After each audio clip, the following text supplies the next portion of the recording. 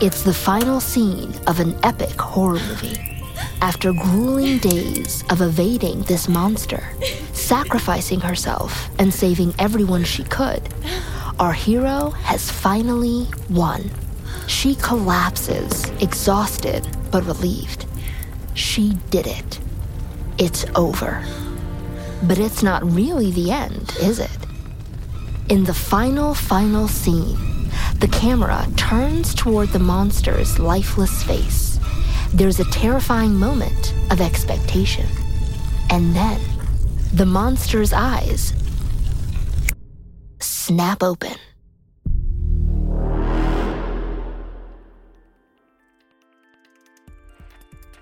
Evil does not stay dead. There's usually a sequel. And the big bad villain comes back bigger and badder than ever. That's why, the further down the horror franchise you go, the more heroes have to level up and expand their team. I'm Saron Yitbarek, and this is Command Line Heroes, an original podcast from Red Hat.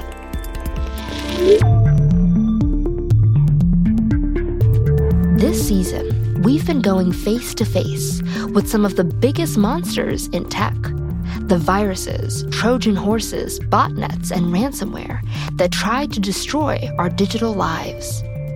And we've learned that the more we move online, the larger the stakes get in these security battles. Everybody is being pulled into the fight. We're all part of the action, working to build a safer future. So in this episode, for our season finale, we're looking at what that call to arms really means. How do we bring more voices, more people into security work? And why does it matter whether people with different backgrounds join that larger team?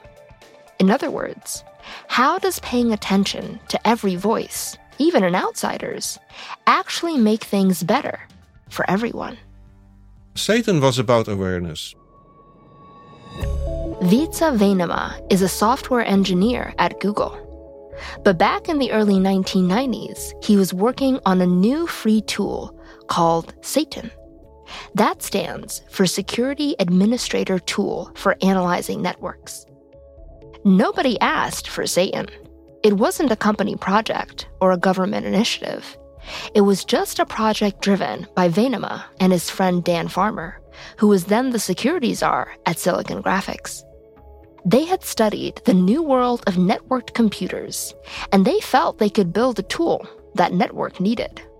Just imagine that you have a bunch of computers that until recently were just standalone. They were not connected with each other. And suddenly computers are networked together. Having access to one computer now means that you have access to 1 million computers. That's a lot of computers. That's a lot more than one. Those first networked computers were mostly at universities and large companies. And every institution might have a system administrator who handled a few security issues. But protecting computers was often an afterthought. As we learned in our last episode, the first networked computers were full of security holes. The defenses of those computers were relatively weak. Hackers could use simple brute force attacks to guess passwords and break in. Users were naive, and sometimes administrators weren't much better. What's worse, when one security team discovered a security flaw, they weren't sharing what they learned. Around that time, there was no disclosure of vulnerabilities, no process for doing that. In the early days of the internet, you might do battle with a software bug or some new virus, but then you didn't pass on your solution or even report your problem. Everybody on the planet was tackling each security problem as though it were brand new. So how do you change that system? How do you get people sharing information about all the known security issues they've come across? Enter Satan. People just didn't know that they had these problems on the network. So the purpose was to make an inventory of all the computers on your network and then probe with, I think, 12 different vulnerability checks and report for all the computers all the problems that they had. a program that scans computers on a network for known security vulnerabilities and lets you know where they are. It even had a web interface, which was pretty slick at the time. There, system administrators could automate the process, easily scanning their system for security flaws. It also told you what kind of machines were being used and how they were connected. Sounds useful, right? That sounded scary to some people. That idea met some resistance. For some of those universities and companies that were being scanned, this sounded like a shortcut for the bad guys who wanted to hack them. A program that points out security holes? Wouldn't that just make hacking easier? It was a serious worry. And I mean, it probably didn't help that the program was called Satan. People suggested, you should not do this because it will be the end of the internet. We decided to proceed anyway. We thought the internet will be destroyed if we don't do something about it. Venema and Farmer believed that a secure network had to be a network where awareness of known security threats had precedent. In other words, sunlight is the best disinfectant. Think of that solo hero from our opening. Why fight alone, these guys were saying. Why not bring the whole team of superheroes together? Some were still pushing back, though. Even if Satan was a good idea, why make it available to everybody? Some people said, give it only to the good guys. Hand Satan over to system administrators, they said. Or maybe make it really expensive, so only large companies can scan for vulnerabilities. Don't just throw this superpower out there for anyone to use.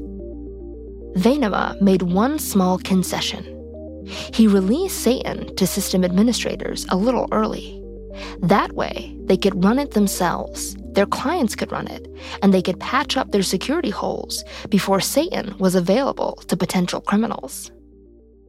And then, April 5th, 1995, Satan was released. It was given away for free on 20 different sites on the internet. The next day, there was a headline in the San Francisco Chronicle that said, "Hell did not break loose with Satan. The world did not come to an end." Turns out, the bad guys already knew about all the vulnerabilities. It was the good guys who didn't know about them. Venema started getting emails from grateful people around the world. Satan had found security problems they had no idea about. Satan was making the internet a little more safe. What we did was we made a publicly available tool with a nice user interface and helped a lot of people to help themselves. Satan was a bit like a stranger who walks around trying everyone's front doors and letting people know when they find one that isn't locked.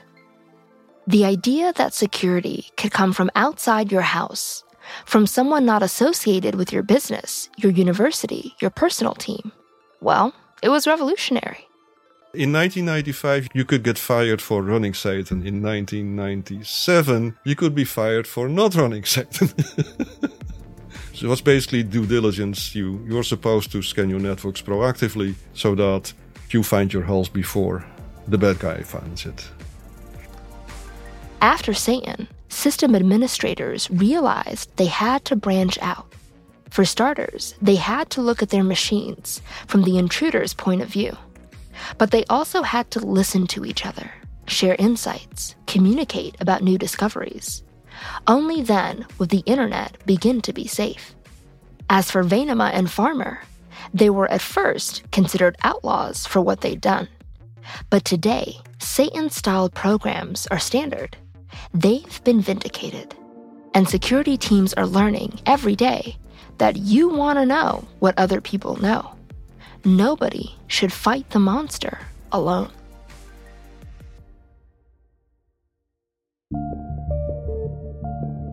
Sharing bug reports isn't enough, of course. A truly leveled up security team has to be open to whole new perspectives. That means your team of heroes better not all come from the same place. Representation matters. The cybersecurity industry suffers from a diversity problem generally. This has been something that folks have known for years. Maitreyi Sisla is the deputy director of the Aspen Institute's Tech Policy Hub, and her group recently published a report on the state of diversity in cybersecurity. Black cyber professionals are only about 10% of all cybersecurity workers, and Hispanic workers are only about 4% of workers. Women make up less than a quarter. The numbers aren't good. And Sisla says the monocultures that result, that lack of inclusion on InfoSec teams, looks to her like missed opportunities. Diversity is a huge issue in cybersecurity, and I would say in most fields, because if you don't have a diverse workforce, you're not going to be building good products, and you're not going to be creating policy that's effective for all people.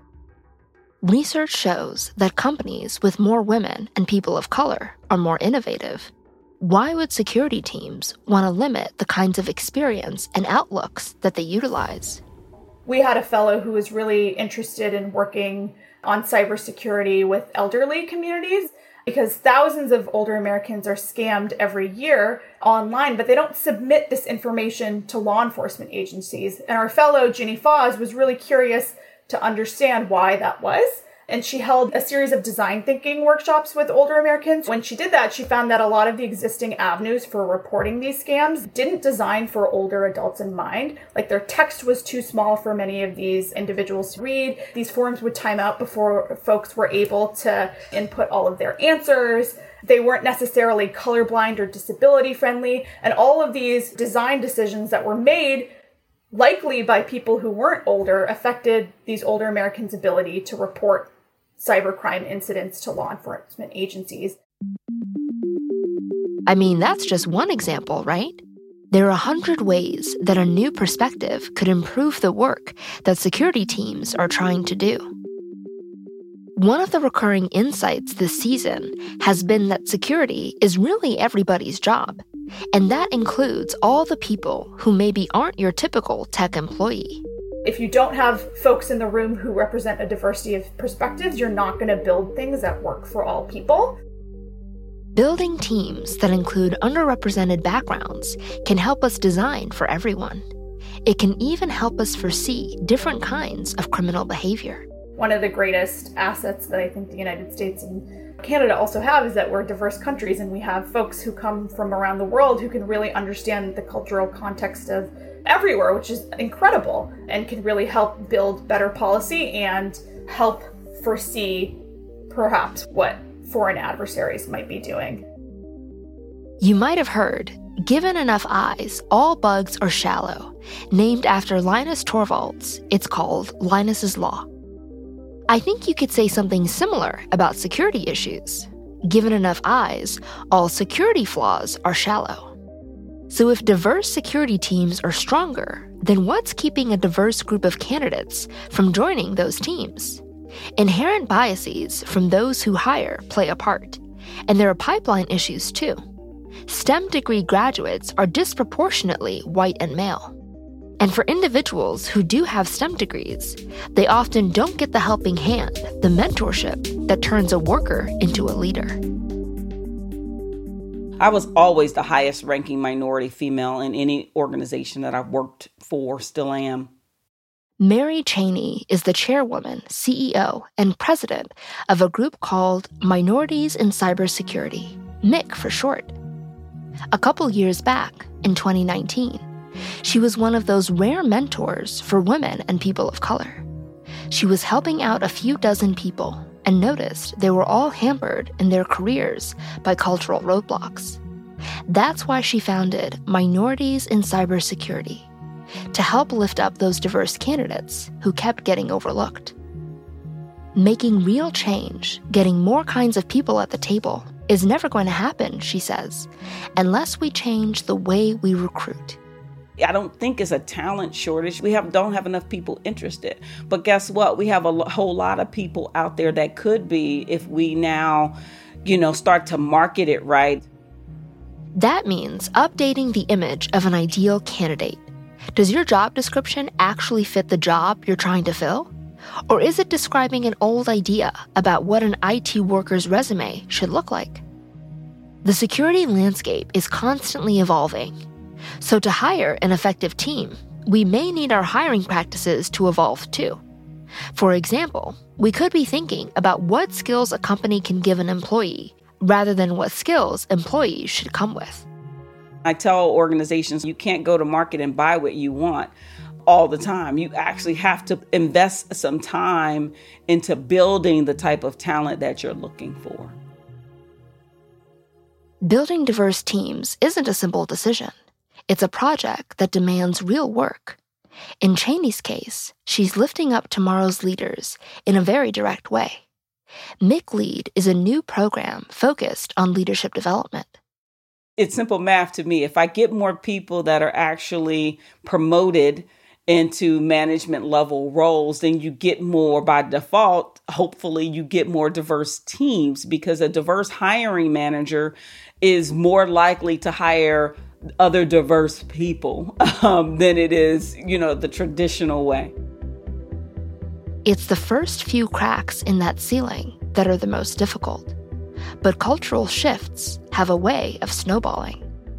I've had several of the folks in the MIC community get opportunities and accept jobs with our corporate members. I'm excited about the opportunity to provide not only a safe community, but a place that someone can go to get the soft skills training. I hate to say soft skills, but that's really what it is. A lot of times with women and minorities, we go so hard and fast with certifications and education. Oh, I need this or I need that. And that's going to open up doors for me. Not understanding yourself and the type of leader you are, how to identify certain situations, how to deal with conflict resolution. Those are the things that will take you further than your certification, especially if you want to be a people leader. Maitreyi Sisla notes there's good news from mentors like Cheney. Cybersecurity is a booming field.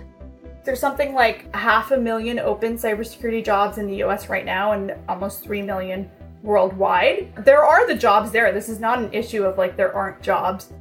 That means there's a fantastic opportunity right now for security teams to hire up a new, diverse generation of employees. And that would have the knock-on effect of making all our lives safer. Change is happening. The trick is turning these ideas into real, concrete improvements to hiring practices and leadership training. If we can get that done, the result is a broader collective experience, a leveling up of our abilities, a bigger team of heroes. And that makes the world safer, more secure for everybody.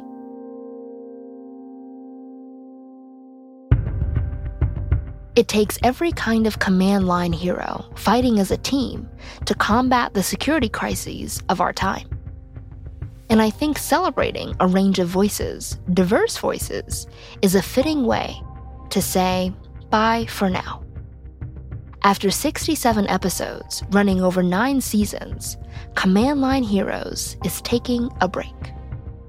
It's been such an honor over these last 5 years to tell the stories of the community we love. And we got some amazing love in return, millions of downloads, and even a few nods at award ceremonies. But most of all, we've been grateful for you, the Command Line Heroes community that came along for this incredible ride. But listen, there are more stories to tell. Do stay subscribed. Because while this may be our last in this series of seasons, I want you to know the folks over at Red Hat have a lot more to share. Stay tuned. For now, though, you can check out the podcast Compiler, where tech experts help to demystify tricky topics. And please stay in touch with me. You can follow me on Twitter at Saron Yitbarek and hear from me in conversation with other programmers on my podcast Code Newbie. Meanwhile, you can explore the Command Line Heroes archive wherever you get your podcasts. Like I mentioned, we've done 67 episodes. You may have missed one. And what did all those episodes, including somewhere around 300 interviews, amount to? I think if there's one single takeaway from this show, it's this. The future is brighter when we work together. From our roots in the world of open source to our commitment to diversity in education, we believe the future of tech belongs to everybody. More than that, it's going to be built by everybody too. I'm Saran Yitbarek, and this is it for Command Line Heroes. For now. An original podcast from Red Hat. Before we go, I wanted to share what have been some highlights these past 9 seasons. A favorite part of hosting this show for me has been the editorial meetings. Before each season, our team sits in a room and dreams about all the possibilities. Our ideas reach far and wide. Our pitches cross countries and industries. Our stories are deep and personal. But what I love most about these meetings isn't just the energy in the room. It's not just the excitement over a shiny new season. It's the fact that the season could truly be about almost anything, because technology and command line heroes are everywhere. I love that we've been able to talk about programming languages, prosthetics, the invention of GPS, gaming, floppy disks, even robots for senior citizens. Tech is such a ubiquitous part of our world that there's so much to explore and unpack. A few episodes that stand out for me are creating JavaScript. The key to Brendan Eich is that Brendan Eich, when he built JavaScript, had become sort of a language junkie. Season 3, Episode 3. As far as stories go, I'm a sucker for the classics. And the story of JavaScript being created in 10 days is one that just never gets old. Another is open source hardware, Makers Unite. The group was really almost like a group of misfits from the Media Lab, where it was like artists. Season 4, Episode 6. Hardware isn't my world, but I'm curious about it. And this one is all about the maker movement, led by some pretty badass women. Makers are just another type of command line hero after all, with a different set of tools. I also loved our Robot as Body episode, featuring Tilly Lockey. My favourite part about the hands is how they look and how actually personable and customizable they are. I switch up all the cases. Season 8, Episode 5. We talked about her personal experience with robotic limbs, and I got a peek into the future of this industry and the incredible tech that's being worked on now. Truly inspiring stuff. We've covered a lot over the years, and behind every episode, there were dozens of people working hard to bring these stories to life and to you. It's been such a pleasure to share it all. Until we meet again, keep on coding.